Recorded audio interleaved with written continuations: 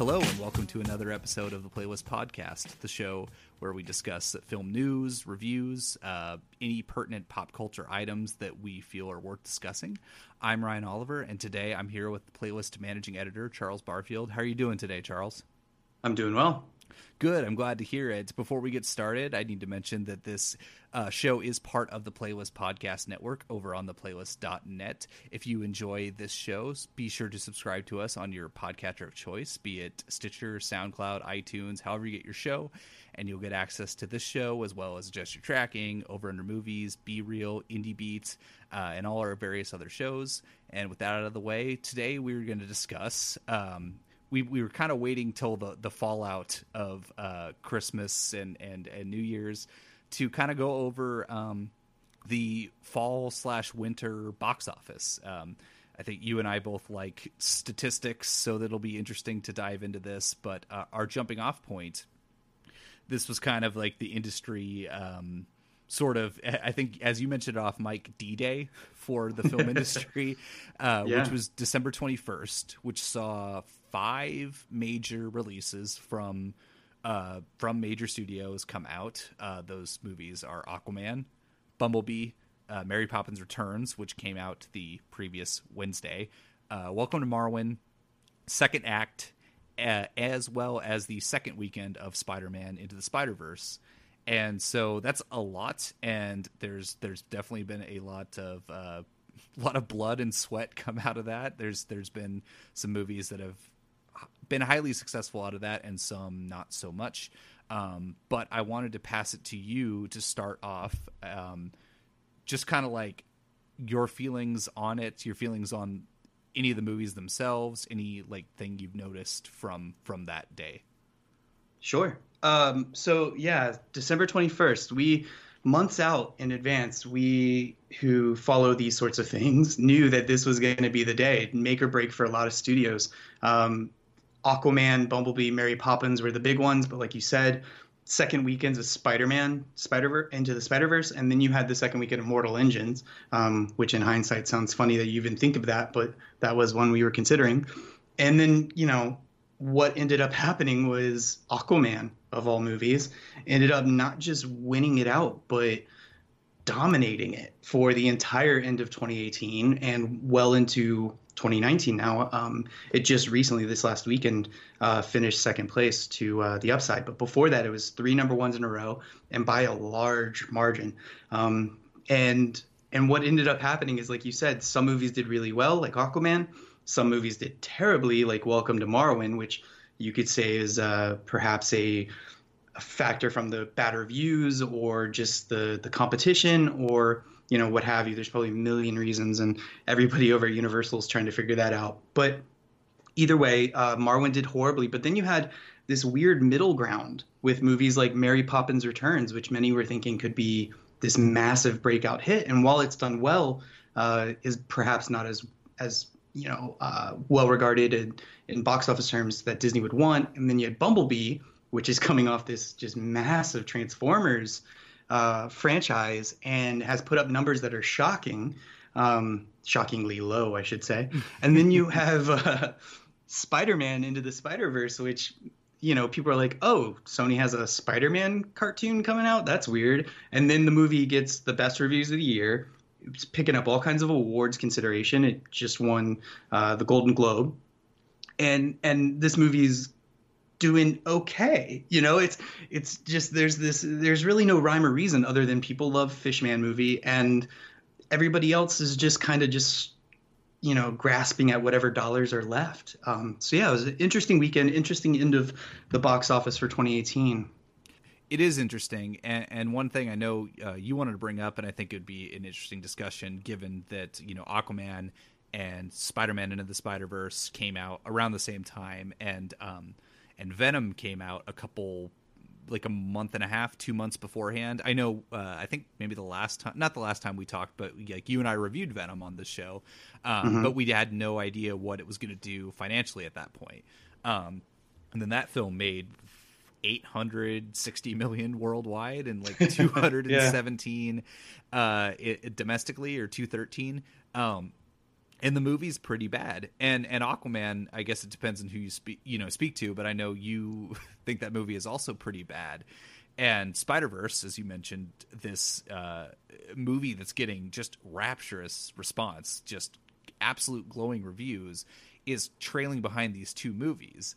So I know you wanted to pose the question, does this mean, was this why we can't have nice things? Like the two terrible comic book movies are making all this money over here, and then the really great subversive, unique one is doing well considering its budget, but not as well as these other ones. So we have this movie over here that's like really great and unique, and it's making okay money compared to its budget. But then you have these movies that like some regard as terrible, Venom pretty much unanimously so. Making all the money, and I guess like the question you wanted to pose and I want to bring up is like, is this why we can't have nice things? Is this going to sort of like lead to more mediocre to bad comic book movies? It's interesting, right? So, like you said, Venom was a complete shock. We did review it, and we joked quite a bit about it, laughing like this silly little Sony Spider-Man movie without Spider-Man's not going to do anything, and as you said, it goes on to be one of the biggest Spider-Man movies, period. And then you have Aquaman, which has just crossed $1 billion, has exceeded everybody's expectations, but depending on who you ask, it's either the greatest thing ever or the worst thing ever. And while I would say it's not the worst thing ever, it's definitely on the bad side for me. And then you have, like you said, Spider-Man Into the Spider-Verse, and it's, people don't say this about movies very often where they're like, it reinvents a genre, or it did things in animation that we had literally never seen before. It's this incredible movie that not only has one Spider-Man, has two Peter Parkers, Miles Morales, Spider-Gwen. It's got, Nicolas Cage is a Spider-Man in it. It's got everything that could sell toys. It looks good on, commercials, and yet somehow it's just middle of the road box office. And granted, nobody's expecting an animated Spider-Man movie to do, probably $1 billion. But, when people are talking about this movie like it's the second coming, you would imagine it would do better than what it's at. And I really hope it isn't this idea. So let me back up. Studios tend to take big picture trends instead of really trying to break down why a movie does well, right? So you have a movie like Aquaman and Venom, which are dumb fun. No matter how you look at it, they're not great movies. The scripts are pretty silly. The plots are kind of predictable. You have a charismatic lead and, a lot of explosions and, bright stuff going on. So hopefully studios don't look at it and say, well, what people obviously want is, lots of explosions, a charismatic lead, a dumb plot, and bad dialogue. Hopefully what they learn is that maybe it's just that Aquaman is different, or, Venom was something different, and, go from there. But that's the one worry I have coming out of the end of 2018 box office is if you're a superhero movie fan, these movies are not what the genre is capable of. Especially in a year where you had Black Panther just do so well, and Infinity War, for all its problems, did really well and is generally regarded as a good movie. And then, here we go at the end of the year with Venom and Aquaman eating up all the money. It just, it's sad. I would agree. I think it is a little disheartening, especially like personal taste for me in the case of Venom, for sure. But I do think that like, it's an interesting parallel, I think, with something like Bumblebee, for example, I guess, or two sides of the same coin. Like you mentioned Black Panther and Infinity War, and they came out regarded as very good movies, especially Black Panther being the highest domestic grosser of the year. And but I think positive things yield positive results, and negative things or negative word of mouth will reveal themselves to be negative. It was such a strong year for comic book movies in the front half of the year that I think like people were still a little buzzed on that feeling. And I think with like Venom and Aquaman also being different too from the mold, I think that coupled with people still being jazzed about these movies led to that being successful. I mean, in the case of Venom, the other thing to note, at least domestically, while it did exceeded all of our expectations. It was pretty front loaded as well. Had like an 84 million opening, and then completely dropped off the not like completely dropped, but it had like a 2.6 multiplier. Where Aquaman's had like, I don't know what, like at least a 3 something at this point. Yeah. But I think the positivity and the quality of those other movies kind of paved the way for those movies to do well.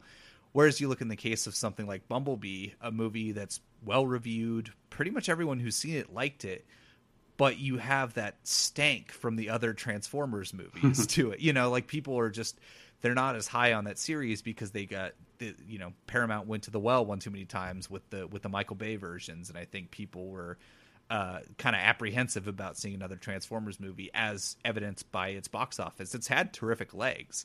It opened to 21 million, and it's just crossed the 100 million mark. So that's a 5-time multiplier, but it just didn't open high enough to, I guess, to its budget, and so it's hurting. But I guess what I'm wondering from that is, is that series dead in the water, or did they think they got enough goodwill and it will be profitable just enough for them to kind of pull their bootstraps up and make another one? That's an interesting concept. I will, 1 second, to back up on the superhero thing. Sure. I want to remind everybody about the early 2000s. You had this explosion of superhero movies thanks to Bryan Singer's X-Men and X2, which is still regarded as one of the better superhero movies of all time, followed by the Raimi Spider-Man in 2002, which was a huge box office success and really kind of paved the way for this modern superhero structure and look and feel. And then shortly after there, you had Ghost Rider and Daredevil and Elektra, and you had these movies that were trying to bank off this superhero trend. They made decent money. Daredevil, I think, made over 100 million, but they were just bad. And it ended up setting the genre back until Kevin Feige and Marvel Studios came along with Iron Man in 2008.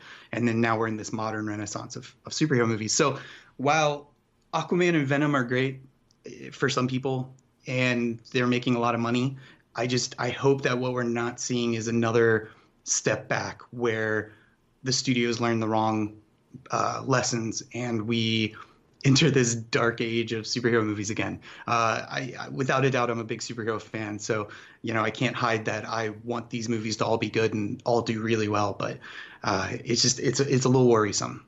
That's understandable too. Like that's a good warning for everybody. Like I remember those dark times of those pretty awful movies. And I do think the frequency in which they come out and at the quality that they are made is hopefully would negate that, or the fact that like even though Aquaman is a huge worldwide smash, as you mentioned, it's crossed $1 billion, it's still slightly trailing even Man of Steel domestically. Like it's going to pass that soon, but it's still, and it's not even going to come close to Wonder Woman's domestic take. It's probably going to tap out around like low 300s. So like, I guess maybe despite, I guess what I'm saying is maybe in the States, there's still some sort of standard that people see to these movies, because it's not making the 600, 700 million that like Infinity War and Black Panther made. I mean, it's still making a lot of money, but it's still not making as much as those movies are. So. Yeah, but we got to also think that China is kind of where it's at right now, and unfortunately, no offense to the Chinese people that may be listening, but China doesn't seem to have the same quality standards as far as their American imports as those here do. So, they love their Fast and Furious movies. Sure. So that's the only thing is international is so huge now that a studio like Warner Brothers will look at Aquaman and say, sure, we made 320 million domestically, but boy, oh boy, we did 800 million overseas. And, anyway, I don't want to crap on Aquaman so much, but that's just my one concern. And we can talk about Transformers. Oh, sure. We could pivot it, which was perfect, because I was just going to mention, like, like again, hand in hand, like Transformers were making their bank in China as well, and granted, Bumblebee I think opened well too, but even there, that series did start to take a dip as it did in the States, which leads us to Bumblebee, which again, that's a weird.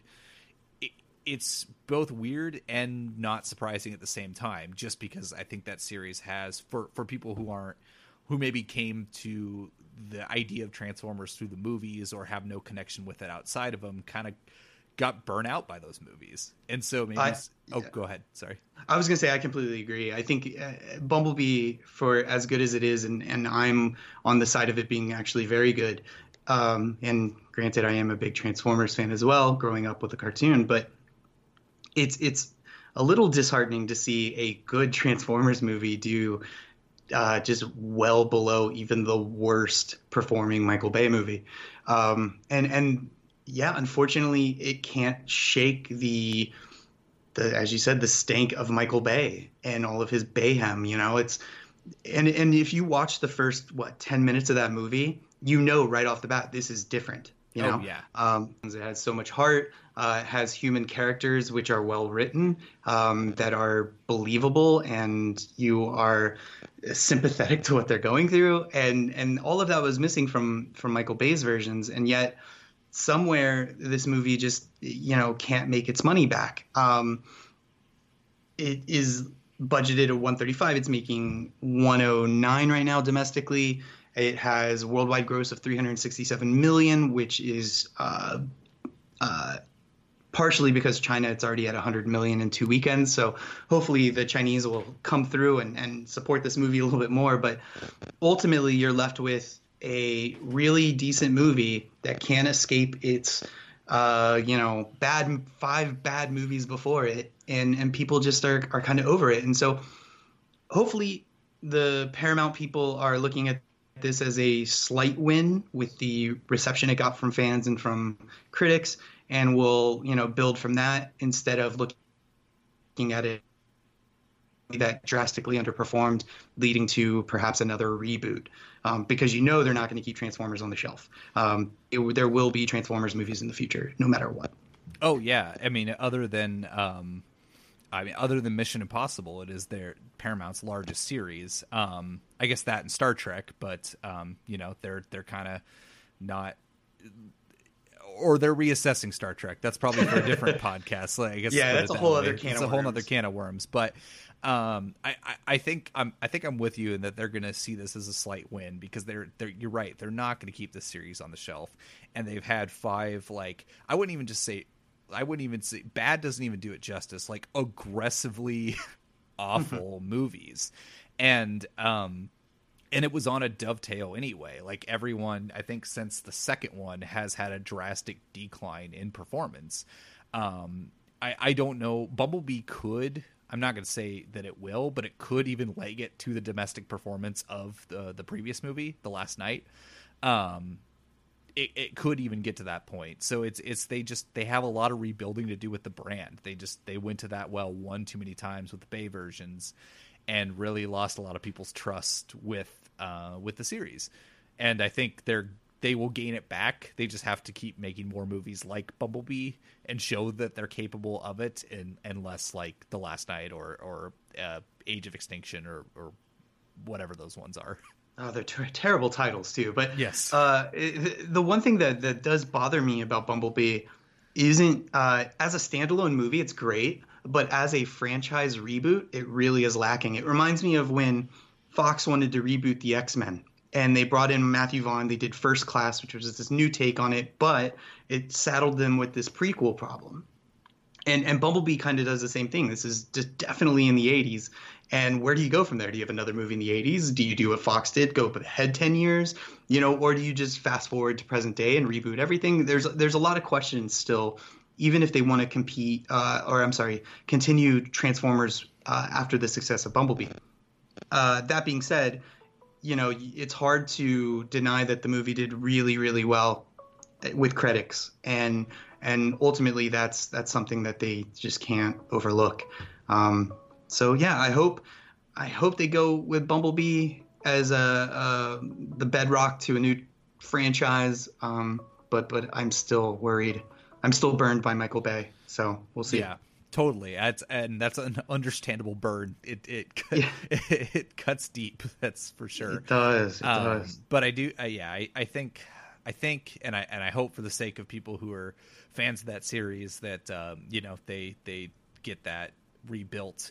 Another question I wanted to pose, I guess, is the question we're talking about Bumblebee and we're talking about Spider-Verse, two well-received movies that maybe aren't living up to their fullest potential in the box office, that, maybe, just maybe, releasing these all on Christmas Day or close to Christmas Day wasn't the best idea. Like, maybe, wouldn't you think that something like Bumblebee would have done better, like, if not the summer, like in October or a March release, something away from such like stiff and similar competition as Aquaman?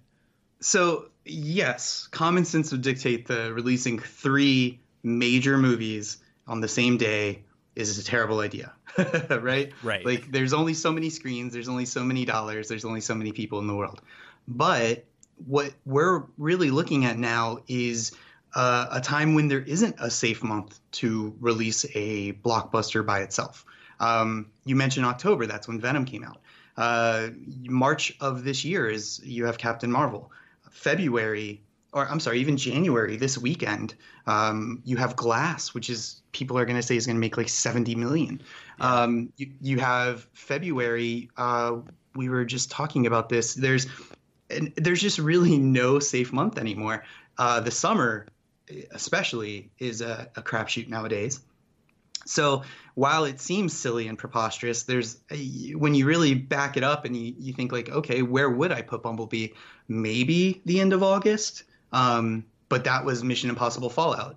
Right. It's really, there's just no safe place anymore. So you're left with a movie that, and I'm, the people at Paramount who schedule these movies and, are distribution experts, probably are smarter than us about it. They probably thought about this too, and they're like, well, unfortunately, our best bet is to put this movie out when a lot of people go and see movies, and that's the Christmas break. And they rolled the dice. It didn't come up exactly what they wanted, and now they're left to decide where to move forward. That's true, and I guess the other thing too is, like, if it had an opening the size it did any time else in the calendar year, it would have been an outright disaster. Like, it would have tumbled 40 to 50% its next weekend. It would not have had the legs that it's had over Christmas. So it's like, yeah, it almost is the best case scenario. But at the same time, it's like, it's still not quite what they were hoping for. And that's too bad. I think it's kind of in our notes here, but like Spider-Verse, while we would both like to see the movie be doing better, I think its spot was probably the most perfect it could have been, I guess, because it is having tremendous staying power. As you mentioned off mic, it's going to lose screens in the coming weeks to the Lego Movie 2 and to How to Train Your Dragon: The Hidden World, but it still is like, I mean, it's a large world, but like I went to see it again Saturday night to like a completely sold out theater. People are still going and seeing this movie, which is heartening. But yeah, I'm curious if the inevitable like Best Animated Feature Oscar nomination and probably win, I'm wondering if it will help it or not. That's the other common sense that you factor in this time of year, is that all these movies that are underperforming, Vice, perhaps even Green Book, all these movies that are going to get awards love, you would imagine, the studios are going to rush it out into more theaters after it gets nominations or wins. And then, the people will flock to see what they missed. But as we're mentioning, the end of February, which is when they'll hand out the Oscars, is smack dab in just a problem time at the box office for tentpoles. You'll have Lego Movie, you'll have How to Train Your Dragon. A couple weeks after that, you'll have Captain Marvel.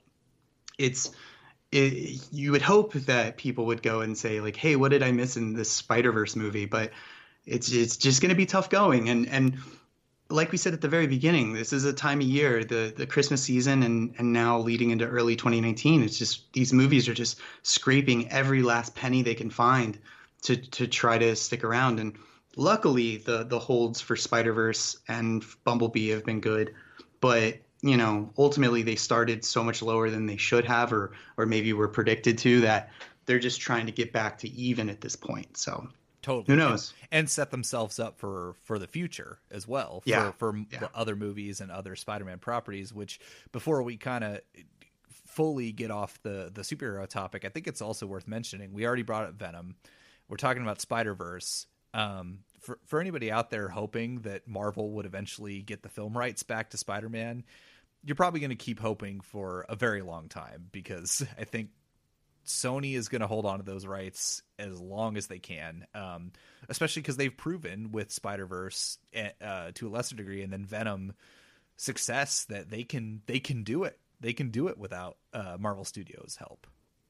That's true, and ultimately Venom is their new franchise, right? That's the Tom Hardy live action franchise is a good thing to bank on, and it'll do really well in the sequel, guaranteed. But, it'll be interesting to see how Sony capitalizes on Venom's success with things like Morbius with Jared Leto, which looks really weird, right. Just in theory. They were thinking about doing their own sort of Spider-Verse thing with the live action with different versions of Spider-Man, like Silk, who's a Korean-American female Spider-Man.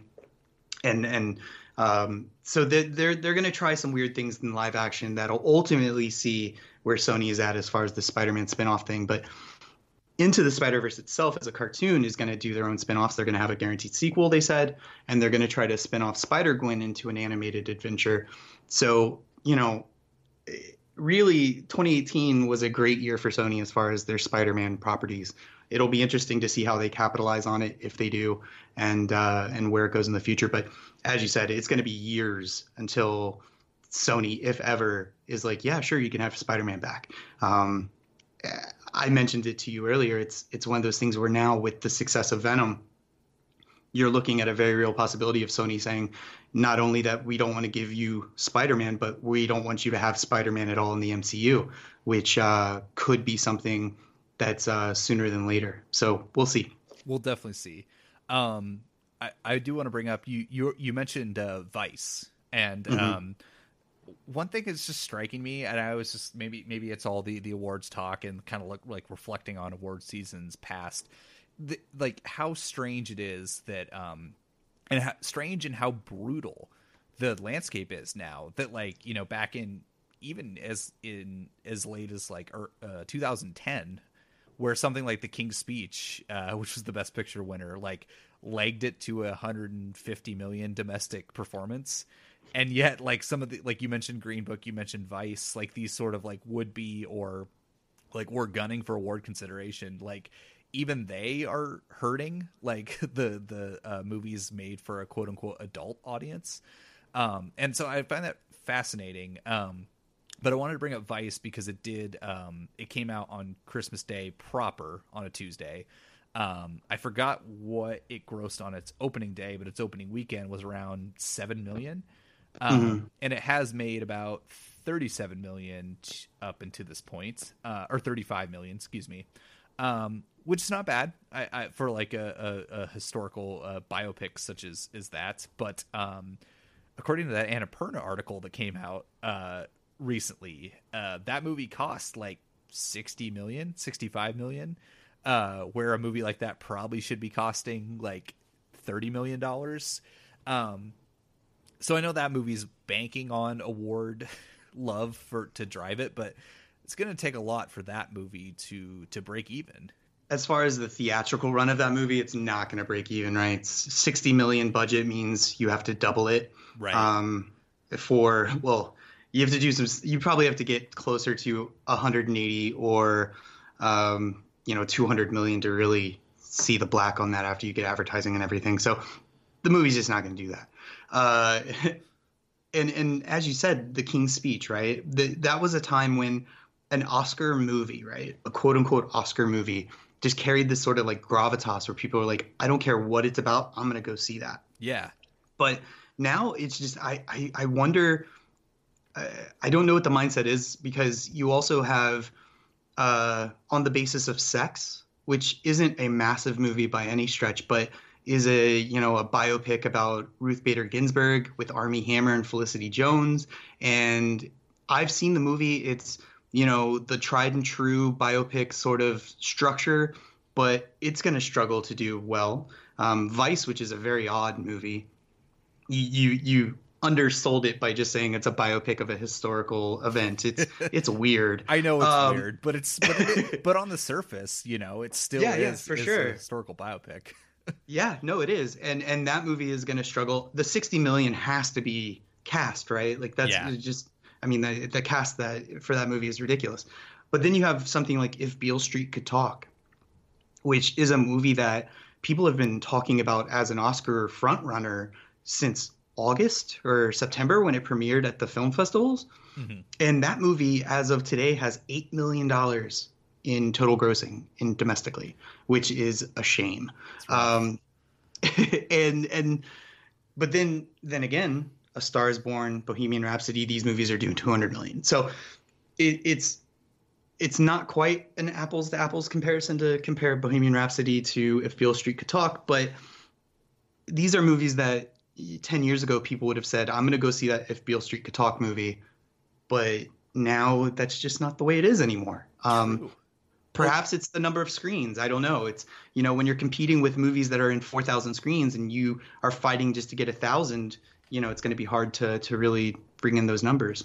No, totally. That could also be the case. I was going to say but an apples to apples comparison to like the Star Is Borns and the Bohemian Rhapsodies would be something like First Man.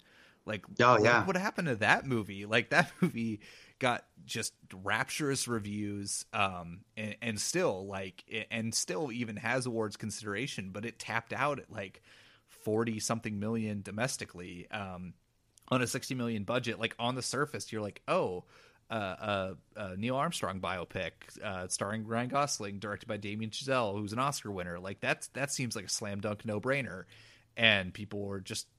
No, they just did not show up for that movie. I mean, you could 10 years ago, you would just have a commercial that would have been a black screen that says from the director of La La Land. Yep. And it would have had, a #1 weekend. But absolutely. Yeah, nowadays, and I'm sure people are screaming at whatever they're listening to saying, Netflix and streaming. And I think, in the case of these movies that are mid-budget Oscar players that, trend towards the older audiences, there is probably a correlation between people who are staying at home and waiting for these movies to come on VOD or Netflix versus, paying $10 a ticket to go see it at your local art house if you're lucky. So that's true. Yeah. I mean, if you look at like a lot of the major movies that came out, or at least like the most acclaimed movies that came out from Netflix, like Roma and Private Life, they're 100%. Those are the movies that would have been playing on the big screen like 10, 15 years ago. Like, those would have been the movies that the adult audience would have been flocking to, and now they are on the streaming service. So of course I think that's playing in, but I do think there's still a theatrical slice of the pie for adult audiences. But I think there's just, even to chalk it up, there's just too many movies out there in general. There's like 3 major movies at least being released a week, and it's just like, there's only so much money to go around. I mean, we're in middle of January, which for historically is the dead zone of box office. And last week we had Escape Room, which is whatever you think of it as, a thriller horror movie that has made 32 million. You have The Upside this weekend, previous weekend, with Kevin Hart leading and Bryan Cranston. You had the Dog's Way Home movie, which is a big family play, and then next week you have Glass. So it's just, there's, like you said, there's so much competition now that there's just no real safe place for these adult-oriented movies to kind of stake their claim. It's true. It's hard out there. But it's hard on those theatrical streets. It is. It really is. As I think, as two people who love going to see movies in the theaters, it's like, we still sort of like cling on to beat that drum for people to see. But before we swing on to the next topic, away from the adult dramas. But the one adult drama that has succeeded pretty well, I think against all odds, is The Mule, the new Clint Eastwood movie. As of the time of this recording, has made almost 91 million. It's done nothing overseas, but no one expected that one too. And just quietly, I think it had a 17 million open, and just slowly but surely people have gone and seen the movie. And it's honestly, with the legs it's had, it's probably going to cross 100 million, which is, I guess maybe chalk it up to just Clint's staying power with older audiences. But it's, that movie is a success despite its quite large budget that's not really on the screen, but that's my personal bias. Well, I will say I'm not a Clint Eastwood. Well, I would say that's harsh to say I'm not a Clint Eastwood fan, because that's wrong. I'm not a fan of his more recent output as a director. Same. Yeah. And when I saw The Mule on paper, Clint Eastwood starring, directing, I was just like, oh no. And then you watch that trailer. It's got a very good trailer that sells this like kind of drama with Bradley Cooper and a Clint Eastwood that's kind of playing his age, and it kind of looked interesting. But then, personally, I have to say, I will preface this by saying I haven't seen the movie yet. But from talking with people who have, from the moment it premiered through all the reviews and everything, it seems to be a very odd movie too. And that's what's really striking to me, is this weird Clint Eastwood movie with a lot of personality has not only done well, it's going to do 100 million, and it had a budget of 50 million, which, like you said, may or may not be on the screen. Who knows? But just 100 million. And this is a movie also that people were thinking was going to have Oscar consideration, but has zero Oscar buzz. And somehow it just found an audience. And it may be Clint Eastwood, but there's some alchemy I don't even know going on there with that movie. I think part of it is Clint on screen.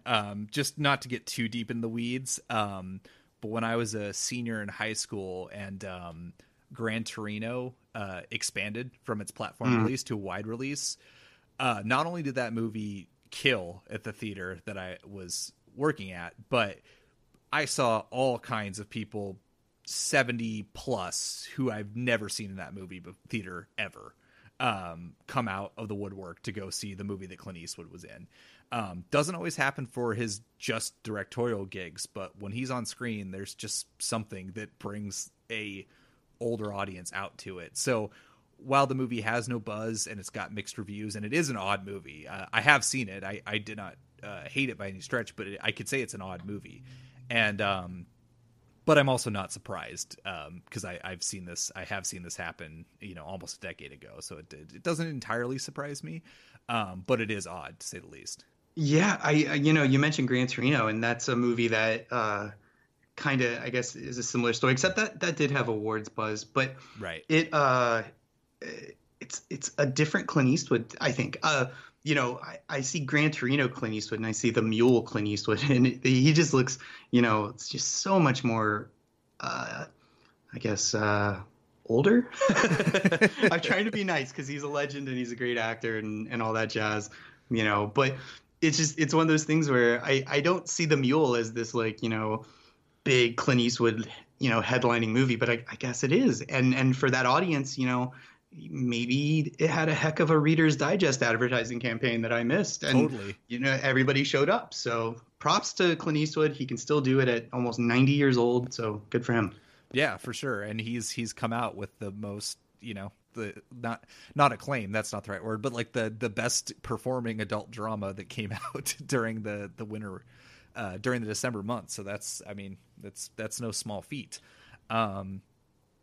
We were also going to look at some of the movies that didn't do so well. I think the movies that we kind of bemoan that Bumblebee and the Spider-Verses didn't do as well as they could have, but they don't hold a candle to some of the movies that have really, really, really bit the dust that came out around the holidays. We're talking Welcome to Marwen, I guess, is probably the one we need to talk about the most. Yeah. I haven't seen the movie myself. I don't know if you have or not, but, it comes out, stars Steve Carell, was in, kind of a couple awards hopefuls this year with that and Beautiful Boy.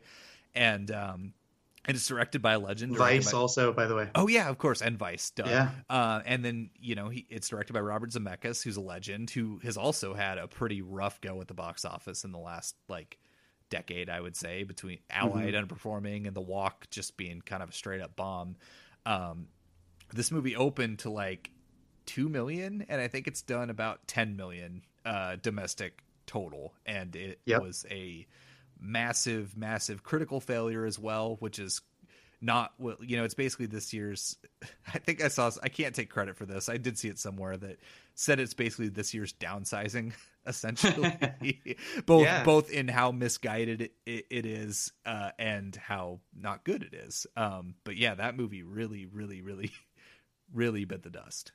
Yeah, boy, Steve Carell, coming into January 2018, he's looking at Beautiful Boy with Timothée Chalamet, Vice with that cast, and Welcome to Marwen, directed and written by Robert Zemeckis. And this guy's like, man, I am going to have all the accolades. And here we are in January 2019, and boy, oh boy, it did not turn out the way he had hoped. Vice he's great in, hands down, but he's overshadowed by just about everybody else in that movie, which is a shame because, boy, he chews the scenery in that movie and is great. Then you had Beautiful Boy, where he's really great, but let's be real, that's Timothée Chalamet's movie from beginning to end. And now Welcome to Marwen, his starring movie. I mean, he's even playing a doll in the movie. And not only is it just a box office bomb, but it is, people are saying worst movie of the year when they're talking about this. And this is an odd one too, because clearly Zemeckis was swinging for the fences with this movie. It's got this really interesting story that was made really well into a documentary some years back that he just decided to, flex his motion capture muscles again and turned in a movie that just is tonally a mess and is just not a good showcase for Steve Carell, and audiences just couldn't care less. And you're looking at a $39 million budget, which isn't terrible by any stretch. That's a mid-budget, definitely. But when your movie only makes $12.4 million worldwide, it is a terrible showing, because then you factor in, advertising and publicity and just everything else that goes into these movies being released in the theaters. And this is, I think the number, we wrote an article, I think the number is something like 60 million that Universal is going in the hole just because of Marwen. And that's just it's a shame, but also it's understandable. And sadly, we were talking about December 21st being kind of the D-Day, and this is a movie that just couldn't get past the competition, the reviews. It just had every obstacle in front of it and just floundered. Absolutely. And I mean, it was a rough go for Universal in the holidays, with the exception of The Grinch, which was made like 270 million domestically. It was a huge family hit.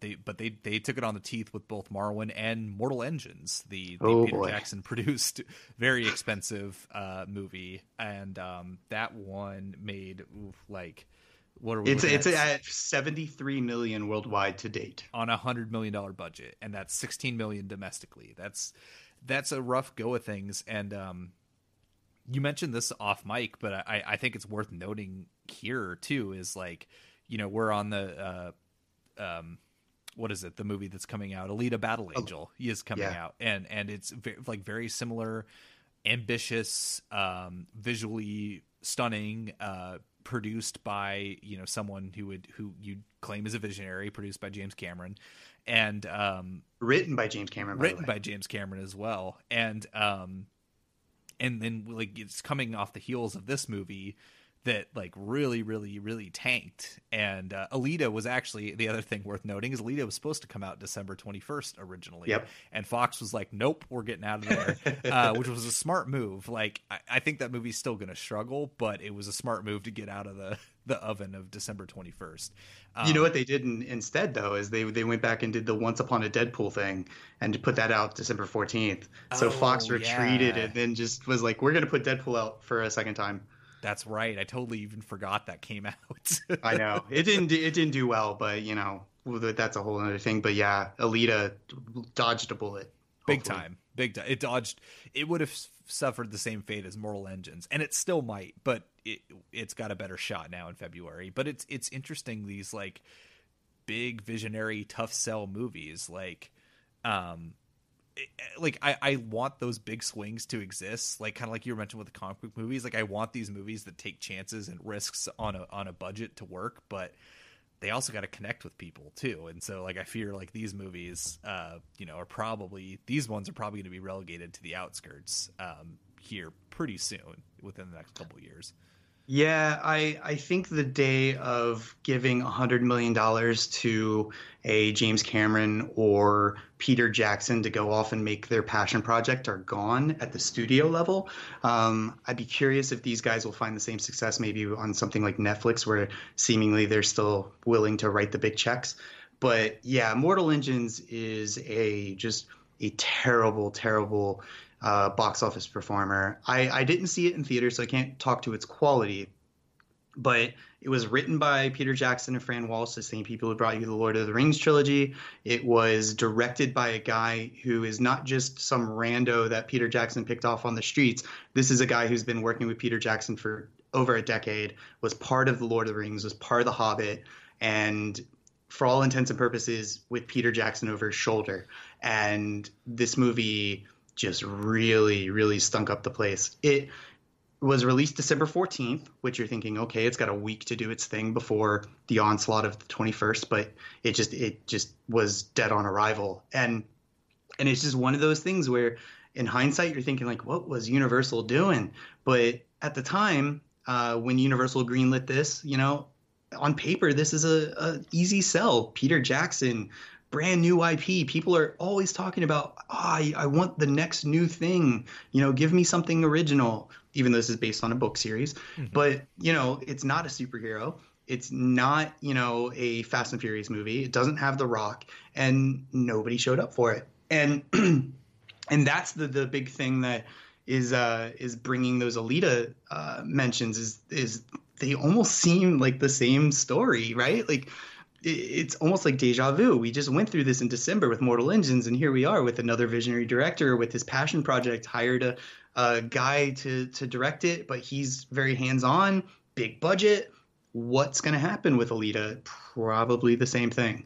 And yeah, it's unbelievable that Mortal Engines, written and produced by Peter Jackson, can't even make $100 million in the overall in the entire world. But that's the reality we're in right now. That's true. I mean, it's like you said, it's tough in those theatrical streets. I love that. Yeah, you got to coin that phrase. It's fantastic.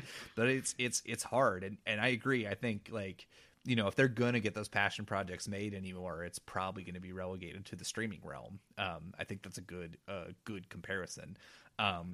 Or they're just going to have to take less budget. Like Peter Jackson is just going to have to say, I got to make this for $50 million. I don't know how you do that with Mortal Engines because it's so CGI heavy, or even Alita for that matter. But I mean, that's what it comes down to.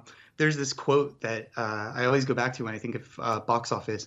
It's from Seth Rogen, where he's talking about why he's able to just continuously make his own movies, original movies, and keep getting financed. And he said that he doesn't ask for too much money. And there's this magic number, probably between 35 and 50 million, where a guy like Peter Jackson doesn't have to worry about the box office performance. Universal will just let him do his thing, and he can make whatever he wants. And if he's able to do that, then awesome. But these $100 million budgets and $100 million advertising campaigns, they're not going to be there anymore. Yeah, absolutely. And for sidebar, for what it's worth, Peter Jackson said he was open for doing another movie like Dead Alive or The Bad Taste. So hey, if that ends up being his jam, or he ends up going and doing that, I won't argue. That would be great. Yeah.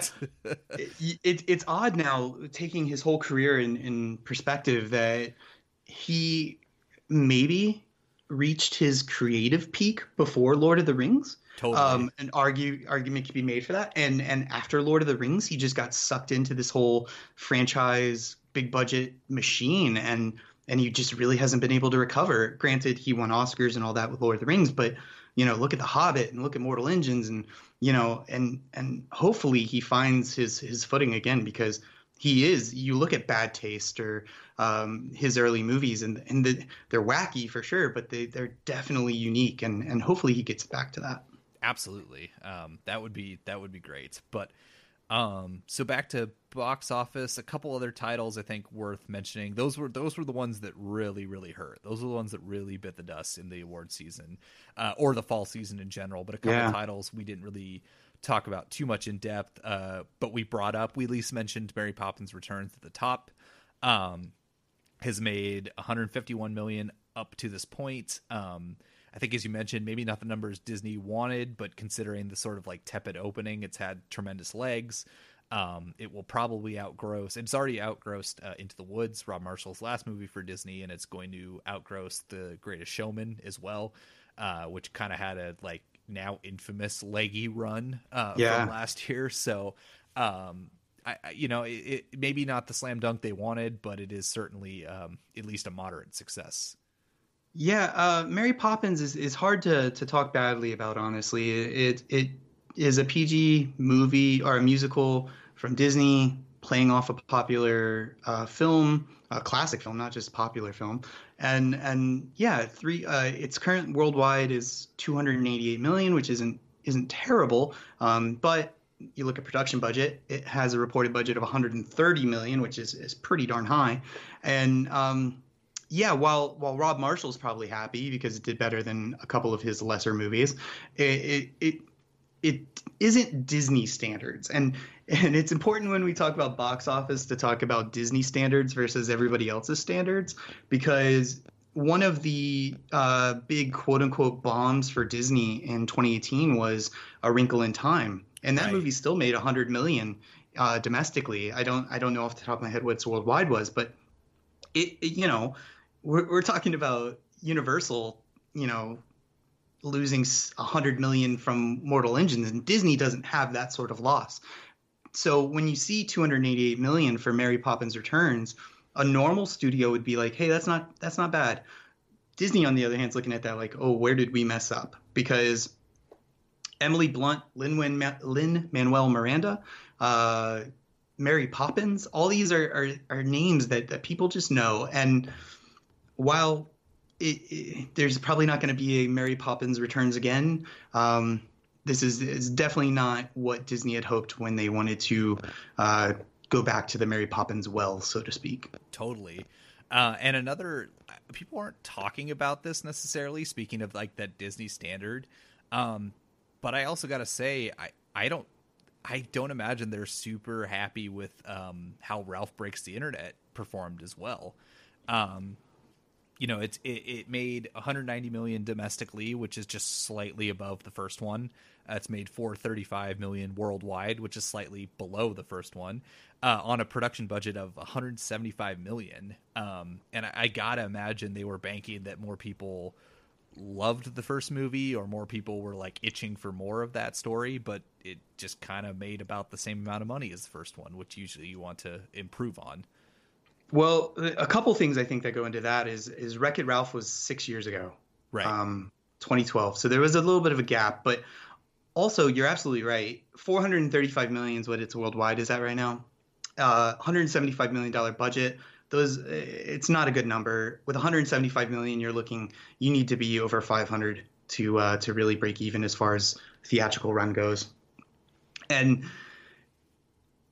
what stands out for me with Ralph Breaks the Internet is it came out November 21st, which is right in the heart of, I think that was actually Thanksgiving Day, right? Day before, but yeah. Day before Thanksgiving. So that had that holiday. And then it's only 4 weeks from Christmas, where competition was crazy during Christmas, but it still should have been a movie that had legs even at that time.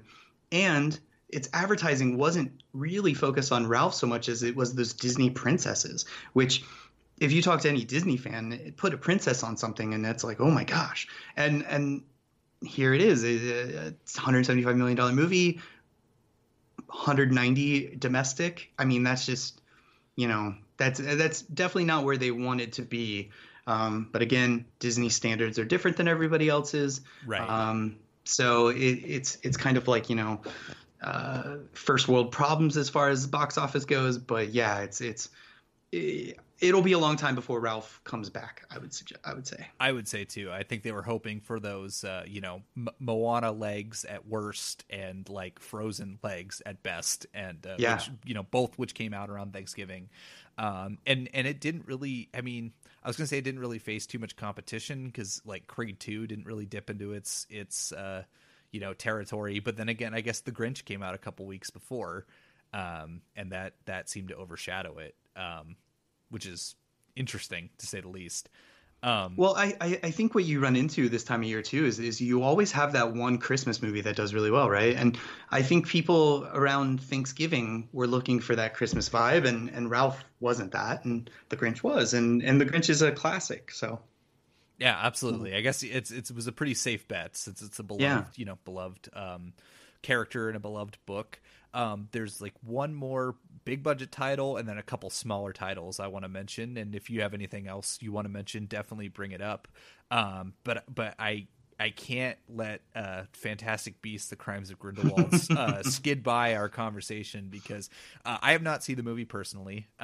Nor will I. But Warner Brothers is trying to make 5 of these Fantastic Beasts movies. It was going to be 3, and then they were going to make 5. The first one was like, I think made almost 800 million worldwide. It was a pretty big hit and a pretty big leggy hit. But The Crimes of Grindelwald tapped out domestically at 158 million, which is, I'd have to look through the Harry Potter series, but far and away the lowest grossing domestic Harry Potter related movie. 647 million worldwide on a $200 million budget. That needed to make at least 800 million. And it did not. And then the reviews were mostly pretty rough for the movie as well. Which, like, my biggest question, I guess the 2 biggest questions are, number 1, are they reconsidering making 5 and going back to making this a trilogy? And number 2, how swiftly does Johnny Depp get the kick in the ass out of this series? I mean, I don't know if that's an easy out. I haven't seen the movie, but I can't help but think that coupled with negative reviews like really hurt the movie. So I have to admit, I haven't seen the movie, nor am I a big Harry Potter person either. So if there are people out there that are obsessed with this franchise listening to this right now, you have to pardon us kind of talking out of our butts. But that being said, Fantastic Beasts: Crimes of Grindelwald, which is again a weird title, it finished at 158, or I guess it's still technically in theaters, but it's pretty much done with a 158 million domestic gross, which is like 80 million below the last Fantastic Beasts domestic, and almost a full 100 million below the worst Harry Potter movie, which was Prisoner of Azkaban. And when I say worst, I mean domestic performer. And then when you look at worldwide, like you said, this movie needed to make 800 million on a $200 million budget, and 650 is well below that. It's not necessarily alarming in the sense that this isn't, I don't think Warner Brothers is ready to burn the whole house down, so to speak, but it's definitely concerning. And the main reason is the last Fantastic Beasts did 814 worldwide. Prisoner of Azkaban, which was at the time the lowest performing Harry Potter movie worldwide, still did 797, so basically 800 million. This movie did 650, which is far below that. And as you said, the word of mouth was not good. People came out of that movie either really jazzed, or kind of disappointed. And I think the people that were really jazzed are those really diehard Harry Potter fans. And the people that were disappointed are those people that would have gone and seen it a second time, perhaps, and just didn't. So as the future goes, I personally think that they will have to stick with the 5-movie plan, just because J.K. Rowling, the course correction to wrap up what would have been 3 movies worth of story into 1 movie would have just probably created a nightmare as far as plotting goes. Sure. Which, just on a practical level, maybe they could cut 1 movie out of it, but I doubt 2. And we just talked with Catherine Waterston, and they're going back into production this summer. So Oh my they're God. Okay. yeah, there's no course correction going on. They are really going to see this one through. What will be interesting is perhaps this film was the outlier, and maybe the next one will do well. It'll be interesting to see, but it's not just Johnny Depp either that people have to think about too. Is the first Fantastic Beasts focused on Eddie Redmayne and was like this introduction to this new story, and then they pulled out the big guns like Jude Law and Johnny Depp, and the movie did horribly. So, you know, even though Johnny Depp has all that negative controversy around him, Jude Law was also a selling point and just couldn't get it done. So, yeah, I think the real big test will be the next one. But if you're Warner Brothers, you're not pleased at all with how Grindelwald did worldwide. Oh yeah, absolutely. Especially when it's one of their big golden gooses. Still is. Yeah, outside of DC, that's their cash cow. So yeah, absolutely. So yeah, the couple more I wanted to mention, I guess, to kind of double back to the like small adult dramas. We brought up Second Act, but we haven't really talked about it. Yeah. And you haven't seen it, have you? No. Okay, I haven't either. But you know, $16 million budget, 36 million opening from STX, or not 36 million opening, excuse me, 36 million total domestic, 50 million worldwide, which is like, it's pretty solid for a little romantic comedy that from a small distributor that you know, didn't really market it too hard. So I guess good on them for that. Yeah, it's you know, you have a Jennifer Lopez movie, which, you know, maybe 15 years ago would have held a little bit more weight than it does now, but she's still a recognizable star. And it opened on that December 21st day against the three big movies, and then Welcome to Marwen, which arguably had more buzz coming into it. And not only did it outgross Welcome to Marwen on that opening weekend, it almost tripled it. So, true, you know, a $6.5 million opening during December 21st isn't bad. And like you said, it's at 36. So it's perhaps that sort of counter programming that everybody talks about, where, you know, if you have a bunch of superhero movies and you have a bunch of big budget movies, you know, throwing in the odd romantic comedy or, you know, female led comedy to just spice things up sometimes pays off. And I think that definitely is the case with Second Act. Absolutely. Yeah. No, it worked for them. And then the last one I want to bring up is one of the more successful platform releases throughout the winter, which is The Favorite. Which has made 21.5 domestically as of this recording and almost 36 million worldwide.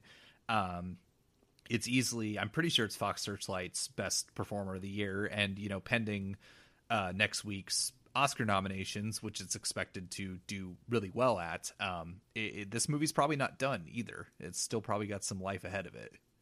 Yeah, it's I don't think they're getting as much awards wins as they were thinking they would, but they're definitely, Olivia Colman's is racking up some trophies.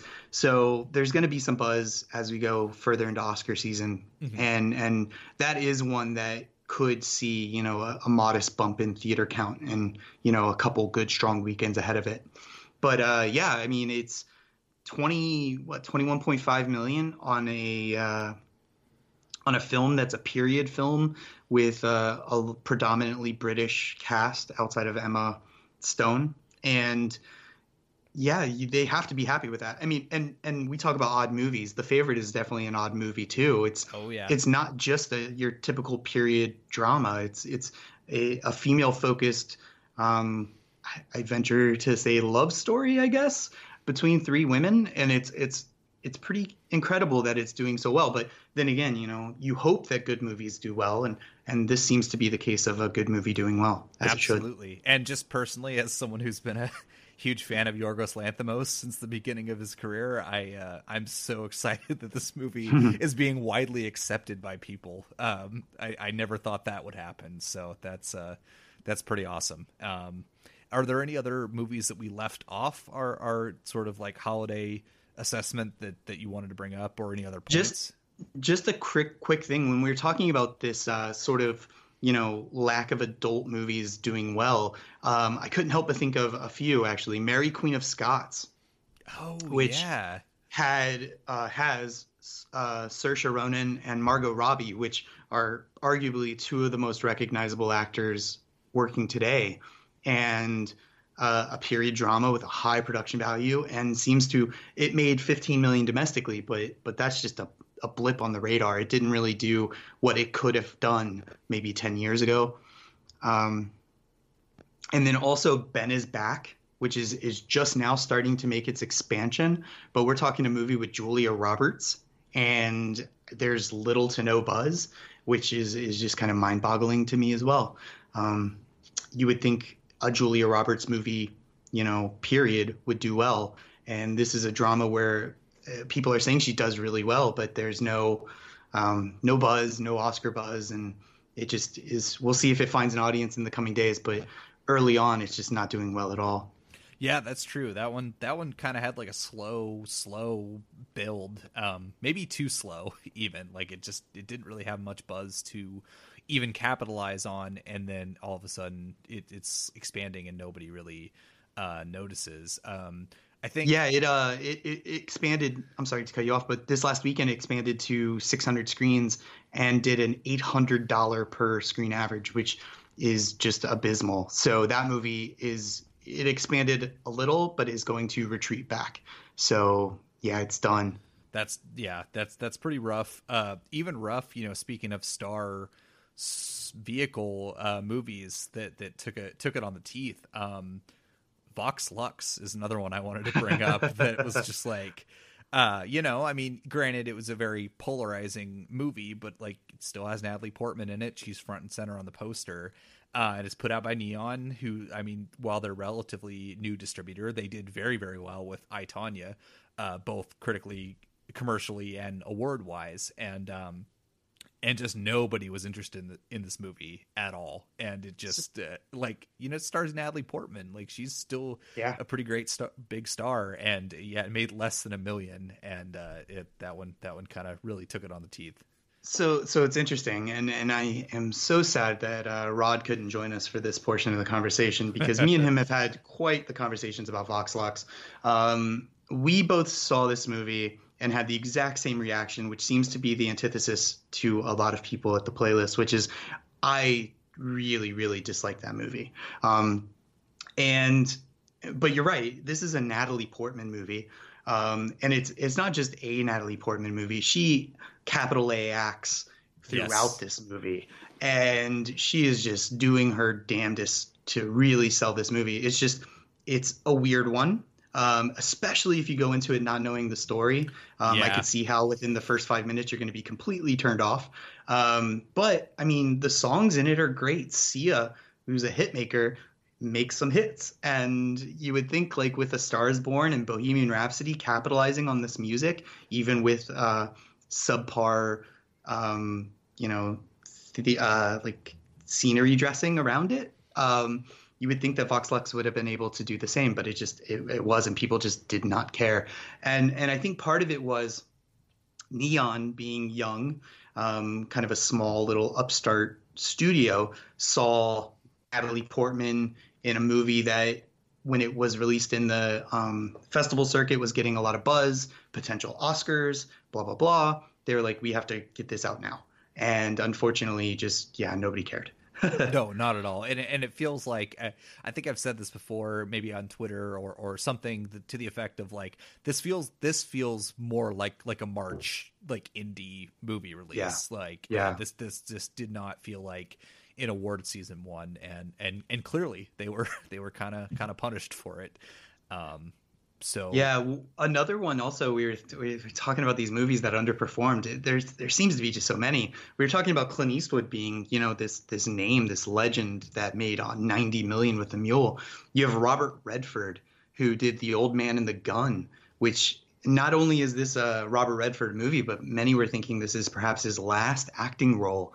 And it just did 11 million overall domestically, and is just, did not make any sort of noise at the box office, and is by all accounts a pretty good movie that just didn't find an audience. Absolutely. Yeah. That one was also strange. I can't believe we haven't mentioned Widows as well. Oh. I'm surprised we got this far without mentioning that only took, I think it's made less than 40 million at this point. Like, I'll keep talking as I look this up, but like, you would have thought with that cast, okay, it's made 42 domestically, but still, like, with that cast and, Steve McQueen, an Oscar winner, like, you would have thought that movie would have been like the breakout hit of the fall, and it just kind of did okay. And that's crazy to me as well.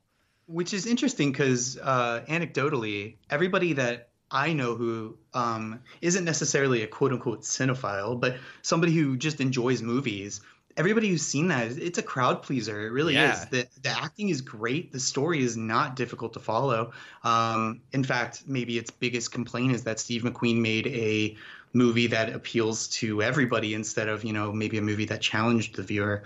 But overall, worldwide, I think it's at 75 million on a $42 million budget, which isn't great, especially when you have Viola Davis, Colin Farrell, Daniel Kaluuya coming off of Get Out. And it's written by Gillian Flynn, who is not just anybody. She's the one who did Gone Girl, and that was such a smash for David Fincher and Ben Affleck. But this, it didn't do terribly. It would be bad of us to say that this is a bomb, but it definitely didn't do as well as the talent would suggest, which is a shame because, like I said, it is a crowd pleaser. It's a fun movie. It's just perhaps not the Oscar winner that maybe people were anticipating. Oh, sure. But it doesn't take away from the quality of the movie. And that surprised me. When I saw it, I'm like, this movie's going to break out because like it played the audience so well. And like, everyone loved it. Like I loved it. My wife and I loved it. Like but like nobody, it just kind of fizzled out, which is too bad.